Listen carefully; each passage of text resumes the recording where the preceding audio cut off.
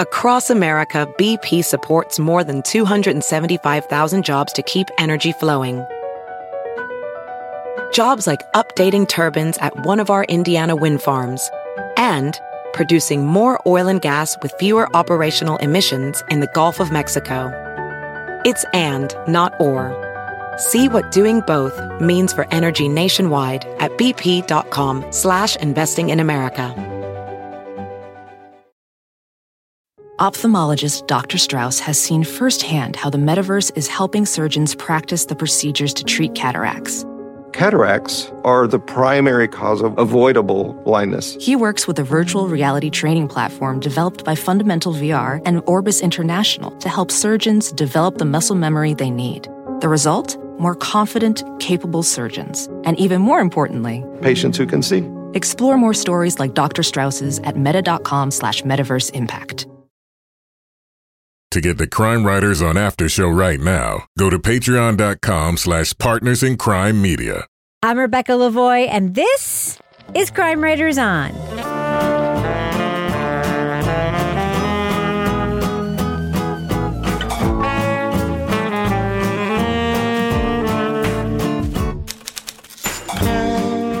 Crime Writers On is the original true crime review podcast that digs into true crime, pop culture, other podcasts. And on this episode, a church leader from Mexico is accused of sexually abusing women and children for years. His survivors want their day in court. We'll discuss the HBO series Unveiled, Surviving La Luz del Mundo. Joining me to get that done and more is true crime author, TV journalist, and host of the These Are Their Stories podcast, my husband and love of my life, Kevin Flynn. Hello, Kevin. Hello, Rebecca. Also with us is private investigator, certified pet detective, resident cat lady, and author of the best-selling The Final Curtain, Lara Bricker. Hi, Lara. Hey, Rebecca. Actually, I think I've already announced this, but super exciting because it was on social media this week. The Final Curtain, #1 at Water Street Bookstore, dead on deadline, #2. Yep. Thank you, Crime Writers On people. Freaking amazing. Dan with the good hair thanks you for supporting his good hair. I love how you say Dan with the good hair. We just say Hot Dan. It's just like... Hot Dan. Hot It's Dan. code. He's like my big brother, Dan. Yeah. Well, it's just code. It's code for Hot Dan. Let's be real. And finally, our captain of all things cynical, the author of the City trilogy of novels, host of the Strange Arrivals podcast, and our Patreon Deep Dive Book Club podcast host, Toby Ball. Hi, Toby. Hello, Rebecca. So, Kevin, what is coming up on Thursday's podcast? This is obviously Monday's fine program. Yeah, on Thursday, we're going to be talking about the podcast Alabama Astronaut. All right. That's a really interesting one. Looking forward to that discussion. A lot of music. Mm-hmm. So, Kevin, before we get into tonight's discussion, we have a quick thing to discuss. Yeah. Correctorgate. Oh, no. What is that? Uh-oh. So, Toby, on last week's show, you pronounced a word in a very interesting way, and I did not comment on it at the time, and I didn't think anyone was going to notice. Was it the word interesting? It was the word caricature. Caricature? Otherwise known as caricature. And Yeah. you were talking about the characters in Glass Onion, and you were describing as people would say caricatures, but you said caricatures. Caricatures. I had never heard anyone pronounce the word that way before, but I just let it go by, said nothing, did nothing, and I was like, in my head, it was late at night. I was like, that could be potentially an alternative pronunciation, but hey, it's late. Let's just let it go.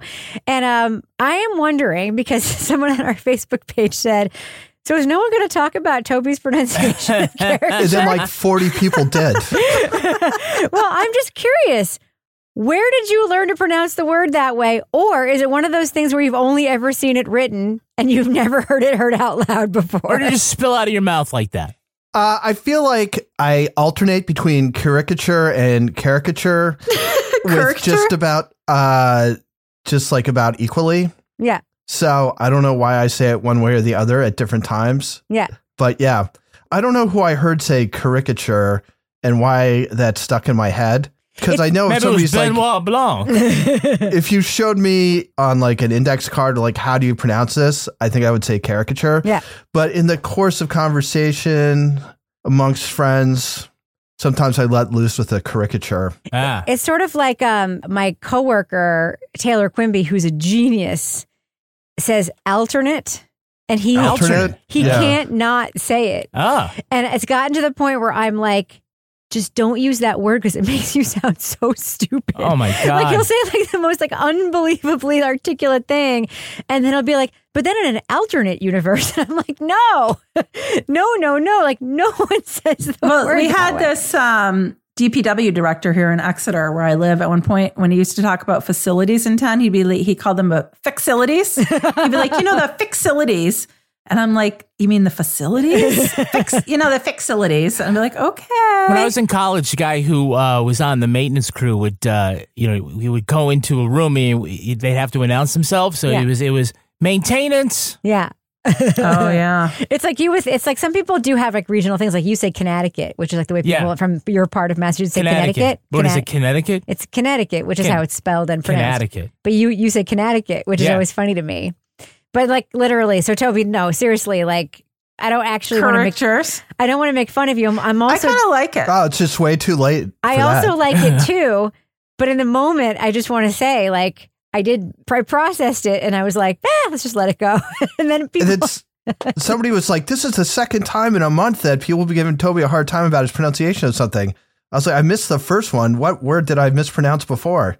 But I don't know yet. What was it? Was it interesting? But that's not a mispronunciation. That's just a drop T, which is Tobyism. That's also very common. Because also, by the way, Taylor Quimby also says interesting. In addition the to people saying from our culture, mine and Taylor's culture, we say interesting. And do you say alternate? I don't say alternate. Do you say pyramid instead of period? Pyramid? That's just the wrong word. I try and use correct words as much as possible. Pyramid. I'm on my pyramid right now. All right. Well, Toby, it's not really a gate. It was just something that I think that was interesting to me. Not a gate. It doesn't rise to the level of gate. Nothing. We can hold hearings if you want. Yeah, sure. All right. Well, when we find one in your garage, then we can hold hearings. Okay. Well, Kevin, should we talk about the documentary we're going to be talking about this podcast? Let's get into it. Let's get into it. And by the way, speaking of pronunciation, anyone who heard last week's outtakes know that this was a challenging one for you. I know now. You know now. Yeah, it's La Luz del Mundo. Yes. So we're going to go ahead and... Del Mundo. We're going to go ahead and drop that first clip. All right. Right now. Leading off. It's really interesting how they detect the right person. You have to be poor and you have to be broken for you to need somebody who's telling you that he has all the answers in the world. As head of La Luz del Mundo, third-generation church leader Nason Joaquin Garcia promised eternal salvation. All the while, he used his position as apostle to groom children and young women for sexual abuse for years. I was at his mercy for anything he wanted, and he used that to make me his sex slave. And I had to remain quiet, like a sacrificial lamb. When Garcia's victims in the U.S. and Mexico meet on Reddit and compare stories, they band together to expose the church's secret. Once seeming untouchable, they convince authorities to go after Garcia and hold him accountable. This is an organized practice implemented by the apostle, key leaders, and other individuals within the organization. HBO's Unveiled, Surviving La Luz del Mundo is the latest documentary exploring the sins of religious leaders using their position as God's messenger to coerce followers into sexual exploitation. It provides plenty of space for American and Mexican victims to tell their truth and covers Garcia's fall from grace. Spoiler alert, we are going to be talking about plot points from Unveiled. So if you want to remain spoiler-free, go to the estimated time code in our show notes for our thumbs up or thumbs down reviews.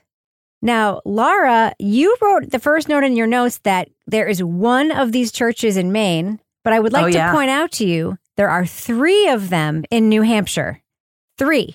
Okay. Where are the ones in New Hampshire? Nashua, Manchester, and Concord? And Concord, yes.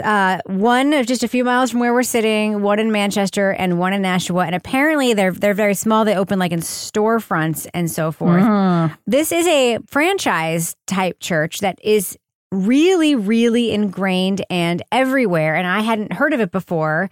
Is this the first time you've heard of the Light of the World Church, Laura? Yeah, this was the first time I've heard of this. And I think that was what was so interesting to me is that going into this, it stands out to me. This is a huge church.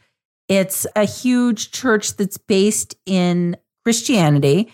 It's all over the world. But then, like you said, you do a little bit of Googling, you can find little locations of this everywhere that you never even knew existed. So as soon as I found, now that I know about the New Hampshire ones, I might go there first. But I have a friend who is I'm going to just call them an eccentric minister. And this is not Minister Emily or Minister Heidi. This is my super eccentric minister friend who likes to church hop. And I was like, we're going to go in. And she said, we're going in separately because they're going to love bomb us. Yes. We need to go in separately to get the full story. I think that's what's so interesting about these places is that they do sort of fly under the radar because, there's another thing in New Hampshire up in Littleton. It's like the something Yellow Deli or something. And it's another cult thing. And that's how these type of organizations sustain themselves, is that they are everywhere like that. And you don't think, oh yeah, in New Hampshire, we're going to have this like, and this is like, all I could think of was this is like Toby's wheelhouse as I was watching this. But I think it is interesting to see it on the bigger scale. And then in the smaller scale, like, oh, hey, we could go to Concord, New Hampshire and go to the Light of the World Church and dance for people and put whipped cream on our breasts. Well, but here's the whole thing that I question, because like Toby, like kind of like Scientology and other religions, right? It seems like there's this illusion of bigness and grandeur. And granted, they do obviously have lots of locations everywhere, right? But there's no like ownership of property at lots of these locations. It's obviously like just a lot of locations and people everywhere. There's a sense of scale and a sense of bigness and a sense of being everywhere.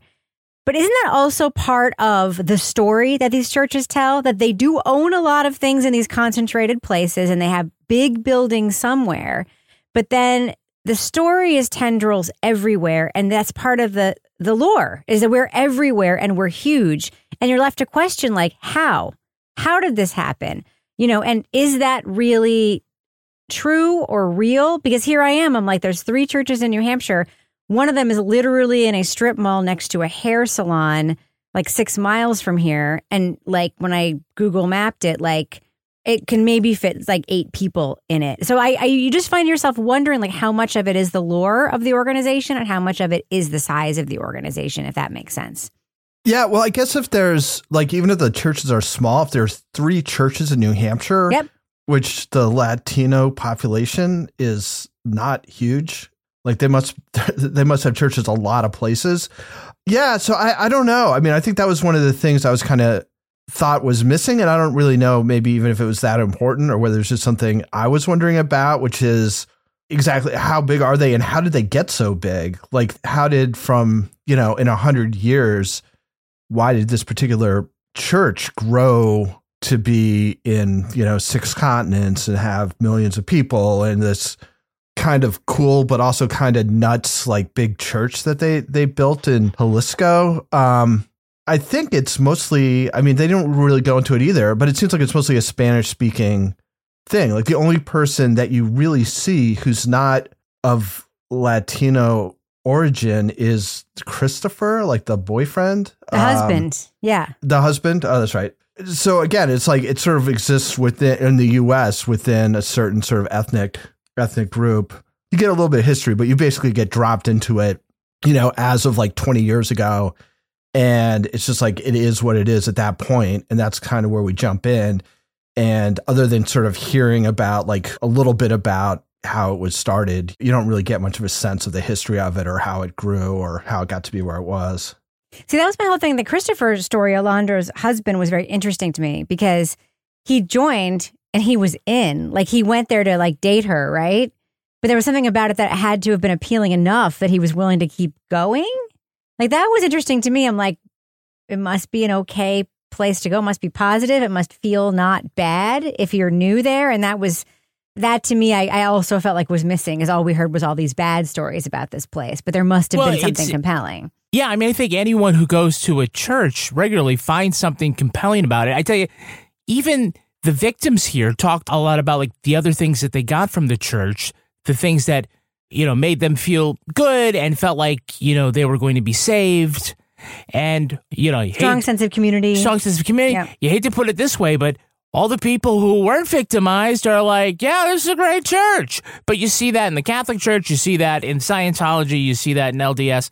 So, fortunately, this is not a news story. Right. In sort of the broader sense that we often see in the news and now through these documentaries, multiple cases of different religious sects and major religions where men in power abuse that power and are able to, specifically in the religion one, because we saw a lot of like gurus like Keith Raniere and Bikram and all those guys, but they're able to sort of leverage this idea of eternal salvation and damnation. Like if you don't do what the apostle says, then you're probably going to go to hell. So if the apostle says, I can't sin, so go ahead and touch me this way or whatever, you know, you're going to be torn. And so this is one of the ways they're able to coerce the faithful into becoming victims. So it's you know, it's a lot of influence, but they're able to, you know, leverage their faith and turn it against them.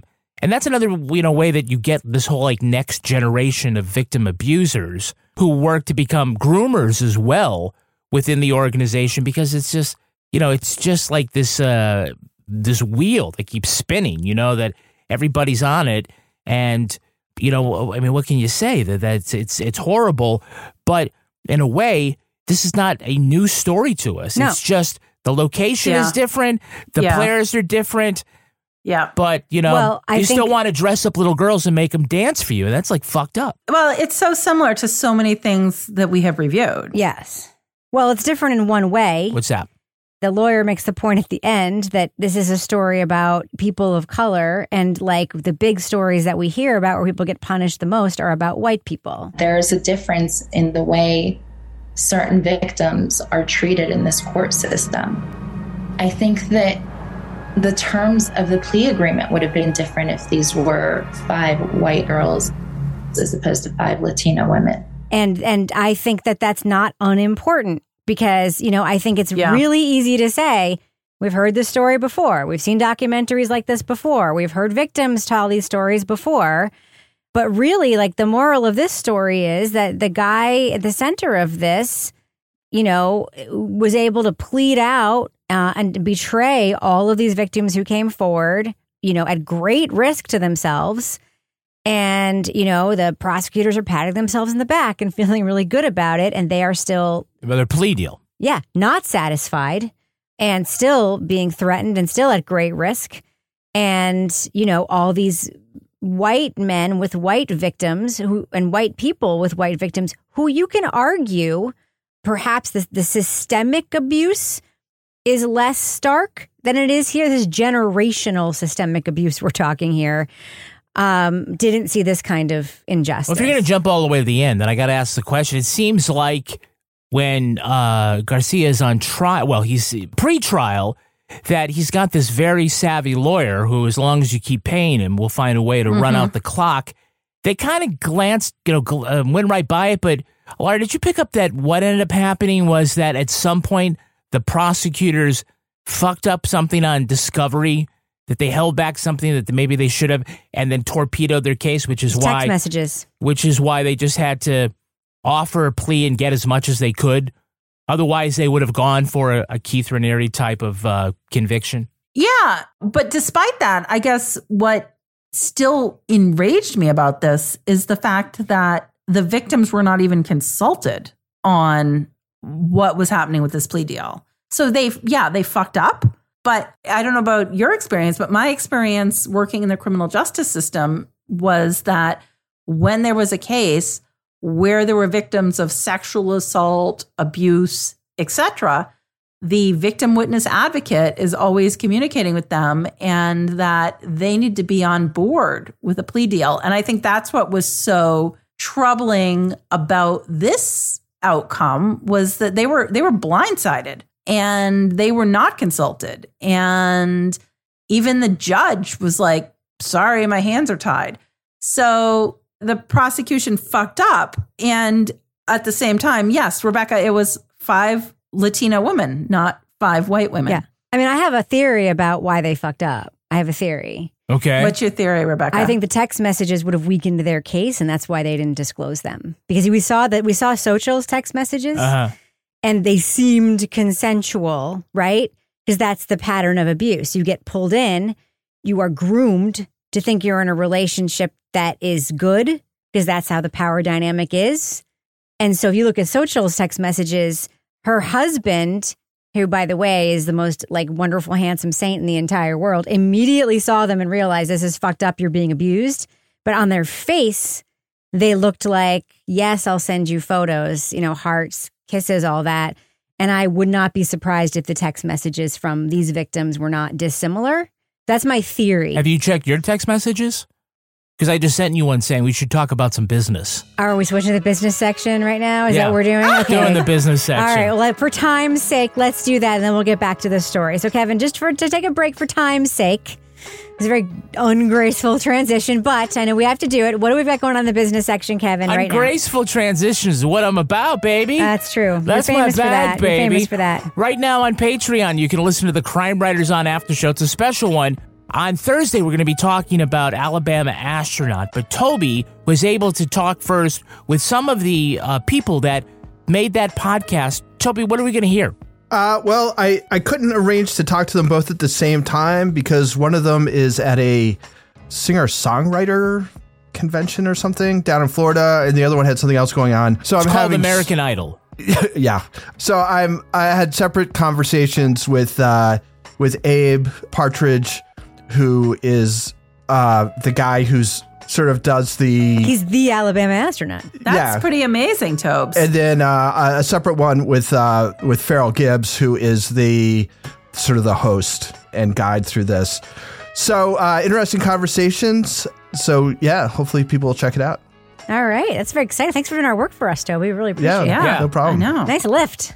Also coming up on Patreon, Toby Ball's Deep Dive Book Club. Ooh. Toby just did a new book, and tell us about what it was called. It was called Trailed? It was called Trailed. It's about murders of 2 women in the Shenandoah National Forest in 1996.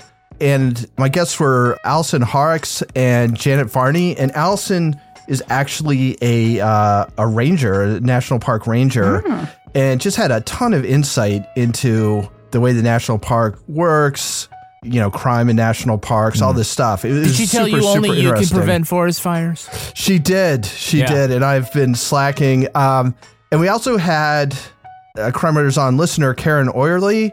She, I think, works for the Kansas Bureau of Investigation, or maybe that was where she was working, and now she works for another one. Anyway, she works for a big state bureau and is in charge of some aspect of DNA analysis. And she came on and talked about DNA analysis for 10 minutes. It was super interesting.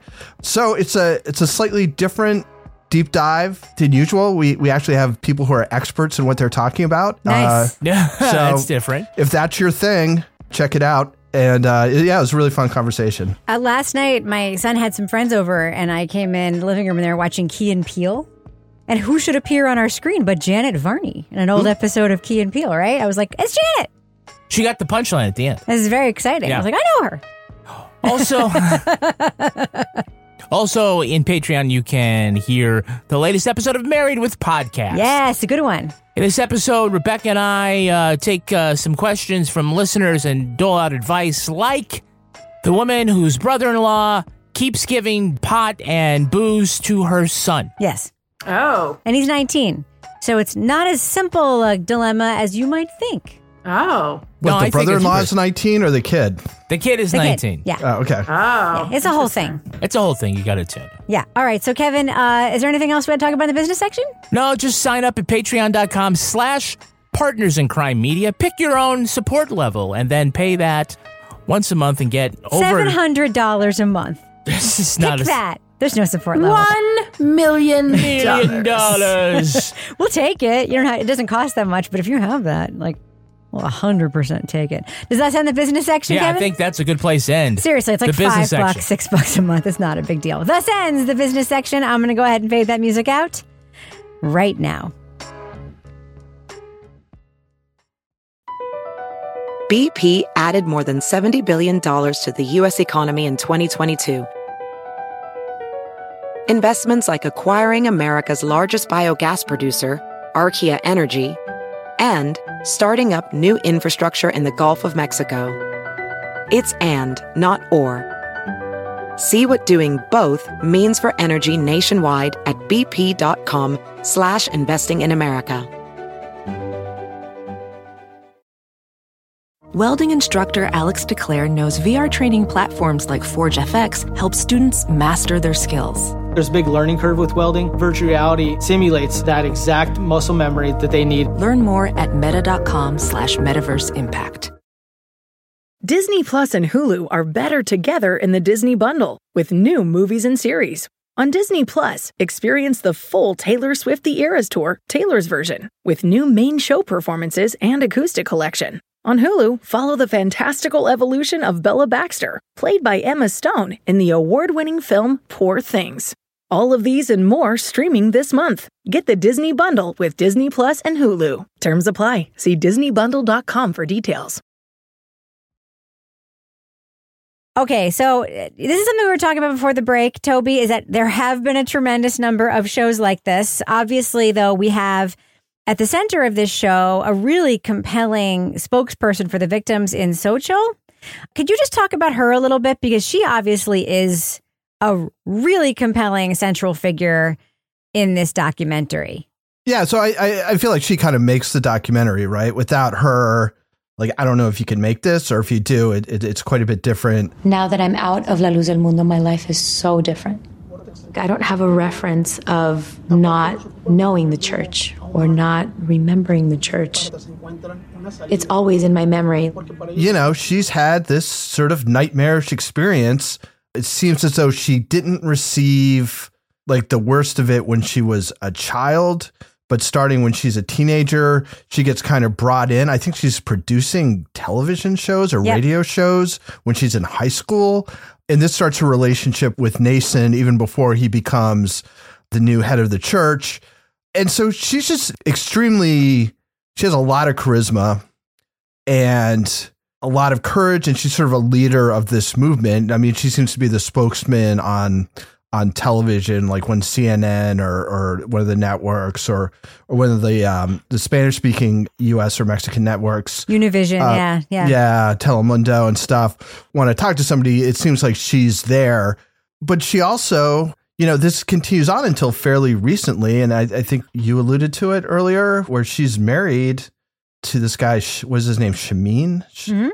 And she continues to be the victim of sexual abuse at the hands of Nason while she's married, until he finally kind of Shameen sort of discovers what's going on and helps her sort of rescue herself. So yeah, she's got a very compelling story. There's another woman who also had a really compelling story, which I wish we'd kind of gotten a little bit more into, except she's in prison, which probably was like part of the issue. Alondra? Yeah, but they talked to her husband. And so I think that was sort of the second, it's sort of, I kind of felt like that was sort of on the third tier of like different things that were happening. But it seemed to me, and I think I saw a note that Kevin thought it was really interesting too, that seemed to me to be like a really fascinating story that they could only get so far into. Right. Yeah, I agree with Toby that Xochitl is the real emotional center of this documentary. You know, every victim has the right to be heard and to tell their story, but not everybody can really articulate their story sometimes in a way that resonates with other people. And so it's always great when you can find somebody like that, because I think it helps the viewer understand a little better. And I think she does that. She's really good and compelling as far as her on-camera presence and the story that she has to tell. I also agree that, as Toby alluded to, that the Alondra Campo story, that aspect was something I was hoping we'd get a little more of, because she really is sort of like the Ghislaine Maxwell of this operation. That's how she gets painted by the prosecution for sure, yeah. Yes, but I mean, I think in her own words, or at least what we know, is that not only was she a victim, but she became an abuser by grooming and finding the women, or the young girls, I should say, to give to the apostle. And I don't know if we have sort of settled in our minds on how we feel about victim abusers, because we're kind of torn, right? And that seems to be one of the things that we've been struggling with through all of these documentaries, that there are people there, that there are mitigating circumstances to the role that they play in the abuse, especially when the original abuser is still there and still wields power over them. But Xochitl admits to doing the same thing to a lesser degree before she got out. And that's what was interesting to me. She was also telling young girls what they had to do to prepare for these same things. This was the pattern of abuse. And I think that Alondra, just like her life became that. And you know what I mean, Laura? It's really fucking complicated. It's very complicated. And as I was watching it, I was just thinking of the parallels to the Jeffrey Epstein case, where we had these girls, if you recall, when we were watching that documentary, that were from poor places in Florida, and they were being brought in to, remember, massage him. And then they would tell the other girls, oh, we can get you in to massage this guy. You remember that? That was the whole shtick there. But it's that pattern of grooming the victims to then use them as, I don't want to say pawns, but you know what I'm saying, for them to then take it to the next level where they are then working on the behalf of the abuser so that they're not getting abused in some cases because they are getting new victims, except in the cases where we've had, in this particular story, girls that were like, my younger sister is way too young. Yep. Yeah. This is bullshit and this isn't going to happen. Yeah. That was, I think, different in some regards than some of the other things we've seen where we saw older victims kind of setting down a line when it came to younger girls being brought into the fold. I have a really hard time with the Alondra Ghislaine Maxwell comparison that the prosecution makes. A really fucking hard time with it. Ghislaine Maxwell has a lot more fucking agency and power than this woman had. And Ghislaine Maxwell was living in a fucking $1 million mansion 12 miles from our house before she was arrested. And yes, I don't think Ghislaine Maxwell probably suffered zero power dynamics and abuse, but Ghislaine Maxwell also had a father who was a billionaire and came from very different circumstances. A very, very different kind of story. But there are parallels to the actions. Hearing Xochitl's story and how I think Xochitl could have become an Alondra if she hadn't gotten out. I really, really do. And the thing that I thought was interesting watching this and watching Xochitl and like talking to all of these people, there were so many parallels between this and watching season 1 of Escaping NXIVM. Mm-hmm. Except that I actually liked all of the people in this. Yeah, right. Like, Xochitl reminded me so much of Sarah Edmondson, who, like, I don't want to say I hated Sarah Edmondson, but I also, like, couldn't relate in any way to Sarah Edmondson. I'm like, former actress. She also became the head of this MLM, and she was also bilking people and, like, all these things. And it's like, you know, you're sort of conflicted about how you feel about the things she did because she was a very willing member of this cult. And Xochitl is like, you know, she even physically resembles Sarah Edmondson a little bit. And I'm like, but I really like her and I really feel for her the whole time. And she comes from a very different place. And then you have Alondra's husband, who's just so unbelievably earnest. Like, he's the anti-Nippy. And you have like all of these people. And I'm just like, I feel for these people so much more.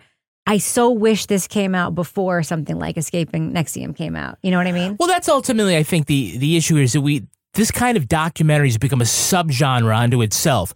You know, the exploitation of the followers. And again, whether it is the folks from the Jeffries from Keep Sweet, and then we have, you know, Bikram and the Bhagwan from Wild Wild Country. Keepers. The Keepers. I think at this point, it's important for victims to be able to tell their stories and for us to understand that. But as far as what the filmmakers need to do, they have to kind of present something new, or I should say something different, or present it in a different way, because some of the victims here are starting to look the same to you, Rebecca, right? You're like, you know, we see parallels from this story to that story and this one and this one. It's starting to become sort of like this artistic log jam, because we keep getting, obviously, the same kind of sins happen in the world and they need to be reported, but that doesn't necessarily make for a good documentary, which is what we're talking about here. Yeah. And there were things that didn't happen on camera. Toby, you point out that we hear about a woman being rescued by the FBI, which I believe was probably true because she talks about it in court, but that's not as part of the story that we got, right? Her being kidnapped and brought to Jalisco, an American citizen who was a woman. And there are details like that. And one of the more compelling characters here, too, is a point of view we haven't seen before, is we have this attorney who represents victims of cases like this. And she brings a really interesting point of view. But like, we hear her very narrow take on a couple of these victims. And like, she's brought in very late. So that sort of expert take, you know, is just very narrow. Toby, did you feel like there were some arcs here that like, well, one, first of all, I just want to say, amateurs built that fucking church, and I would never walk into that building in a million years.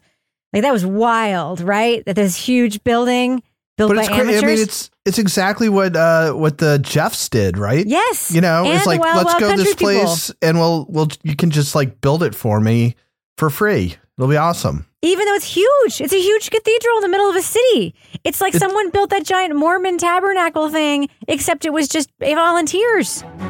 The construction was done totally by voluntary people. They were not paid, nobody. But we enjoyed doing it because there was part of the work to make the church bigger and better. But they at least had like a guy who was an architect and like an engineer who was like overseeing it. And I think so did the Egyptians. In Wild Wild Country was the same thing, where they had like real like professionals. Whereas the Jeffs, I think it was just like, let's just throw this thing up. You know, they were builders. I still would be uncomfortable walking into that building during a storm. I would be uncomfortable for a lot of reasons. I'm not sure it collapsing on me would be the number one reason. Yeah. You know, to what Kevin was saying, I mean, I think I feel like we've seen enough of these that it's like, was anything surprising? Like, did anything like jump out at you and you're just like, oh shit, I can't believe that happened? Because to me, it was just like, yep, that seems about right. You know, it's all this stuff is horrible. And some of the details are like super, super disturbing. And, you know, I don't even know what to say about it. But beyond that, just the dynamics just seem so familiar at this point. And, you know, the struggles that the people who do get away. And what was kind of interesting to this is that another thing that we're kind of used to is the church or the organization or whatever really seeking revenge on the people who leave, right? Like through violence or intimidation or whatever. And they kind of give lip service to this, but they don't really show it at all. Like you get that little bit that Rebecca was just talking about that is in the court testimony. And, you know, you do hear Social talking about how like, once we do this, you know, we're in danger, but there's no, that's about it. Conversation. There was just that one guy who spoke out and then was stabbed. He was in the hospital. And oh yeah, that one guy. Yeah, I guess that's true. I forgot about him. And her taped conversations with those guys were pretty good too. When they came to their house and they were like, you know, and they were offering to buy their house, but that wasn't, you know, that was more just like, let's just make this normal, guys. Right. I mean, yeah, that didn't seem like intimidation. That seemed like it was like, can we buy you off? Right. You know, what do we have to pay to make this go away? Yeah. Across America, BP supports more than 275,000 jobs to keep energy flowing. Jobs like updating turbines at one of our Indiana wind farms and producing more oil and gas with fewer operational emissions in the Gulf of Mexico. It's and, not or. See what doing both means for energy nationwide at bp.com/investing in America. As a professional welder, Shayna Ford uses Forge FX to practice over and over, which helps her improve her skills. The more muscle memory that you have, the smoother your weld is. Learn more at meta.com/metaverse impact. Disney Plus and Hulu are better together in the Disney Bundle with new movies and series. On Disney Plus, experience the full Taylor Swift The Eras Tour, Taylor's version, with new main show performances and acoustic collection. On Hulu, follow the fantastical evolution of Bella Baxter, played by Emma Stone in the award-winning film Poor Things. All of these and more streaming this month. Get the Disney Bundle with Disney Plus and Hulu. Terms apply. See DisneyBundle.com for details. All right, let's do what we do. Let's let our listeners know, should they check out Unveiled, Surviving La Luz del Mundo. It's the latest documentary exploring this kind of like messed up situation with sexual abuse in a religious church/cult. It's on HBO and HBO Max. Laura Bricker, what do you think? Thumbs up or thumbs down for Unveiled? I'm going to go mild thumbs up. I didn't love this. And I think that is just sort of indicative of the fact that we have watched so many cult shows and a lot of them start to sound very similar.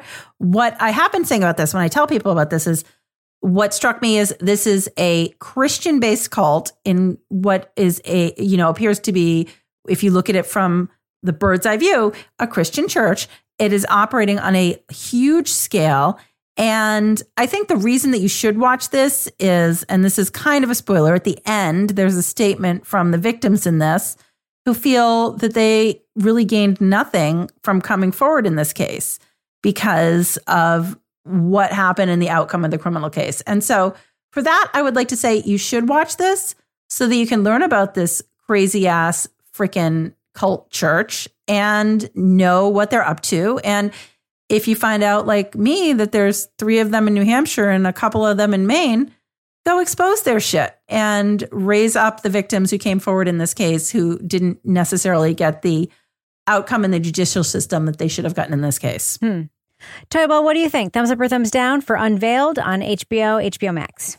I think I'm a thumb sideways. It sort of technically and everything, it's well done. I think the stories, sort of in a vacuum are compelling. I think Xochitl, who's the sort of central personality in this, is very compelling. But I guess this isn't really a spoiler. Everything that happens, you kind of expect at this point if you've seen other things like this. So, there's no point where I was just like, oh, I can't believe that.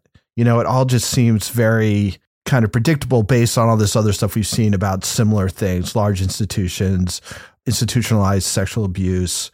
That being said, so it's well done. It's just a story we've seen again and again and again. That shouldn't take away from the experiences that these women had and the importance of that. But just in terms of like, are you going to sit and watch 3 hours of this? Again, I just kind of feel like I'd seen this kind of story several times by now. So it's a thumb sideways.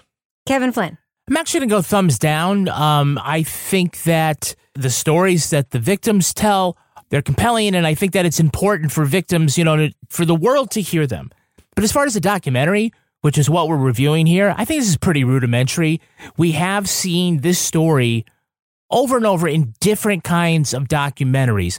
That's in part because these kinds of crimes all have similar features, but it's up to the filmmakers to come up with a way that is different and not derivative, a way that's compelling and not copying.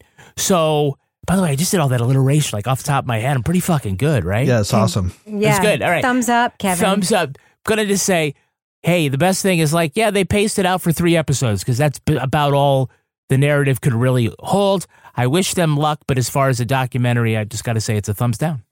I'm thumbs up on this one. It's a story I didn't know anything about. I don't disagree that the documentary could have been stronger in like a production-wise. It could have been made more creatively.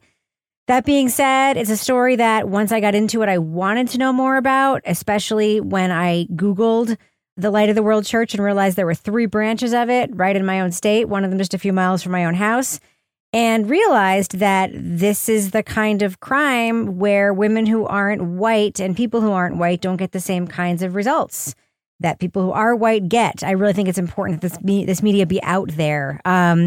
So, in part, I don't want to discourage people from watching it, but also in part, I really, really felt for the main characters in it that were obviously real people. And I think they were very compelling and very likable and told their stories very well. So for that reason, I can in good faith give it a thumbs down. So thumbs up for me for Unveiled. All right. Now it's time for my favorite part of the podcast, a little something I like to call Crime of the Week. That. The Weber County Sheriff's Office is mourning the passing of one of their own. Canine officer URL had spent 8 years sniffing out criminals in Utah. The dog's specialty? Finding porn. The chocolate lab was certified in, quote, electronic storage detection, meaning he could sniff out things like SD cards and USB drives hidden by suspects. Often, the drives contained illegal content, so URL earned the nickname, the, quote, porn-sniffing dog.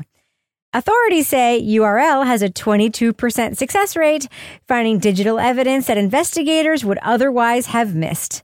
After his retirement, URL moved in with his handler and his family, where he lived until passing away December 30th. Panel. It's maybe a good thing that URL did not go sniffing around our houses, but what would he have found if he did at your house, Laura Bricker? Oh boy. I think he would have found some things that perhaps my cats had hidden in the box spring under my bed. Oh, it's the cats. It's the cats who ripped a hole in the box spring and they just bring all sorts of contraband in there. Oh, yes, they do. Toy Ball, what would URL, the USB, we'll call it, sniffing dog, have found at your home? I would be very upset they will confiscate my DVD of Bill and Ted's Excellent Adventure. What about you, Kevin? Well, he probably would have found my edition of Disney's Polka Hot Ass. At our house, he would have found 10 million old USB sticks and cables that we don't know where they belong. They fit nothing. They have nothing on them. We don't know where we got them. And we don't know where those cables fit or what they do. Save them. We might need them someday. Exactly. That's going to do it for us. But before we go, folks want to reach you on social media. Laura Bricker, how can they find you there? They can find me at Laura Bricker to tell me what their cats stuff in their box springs. Toy Ball, what about you? If folks want to celebrate your pronunciation of caricature and other fine things about you, how can they find you on social media?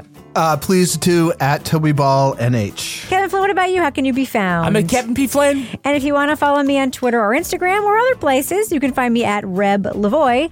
Follow the show on Twitter at Crime Writers On, and I encourage you to join our incredible community in our official Crime Writers On Facebook discussion group. We also have a regular old Facebook page. Just go there, hit join the group. We'll let you in if you're not weird. Support the show at patreon.com/Partners in Crime Media. You'll get the Crime Writers On After Show, Married with Podcast, Laura Bricker's Leave It to Bricker podcast, and Toby Ball's Deep Dive Book Club podcasts. Our theme song was composed and performed by the brilliant Ty Gibbons.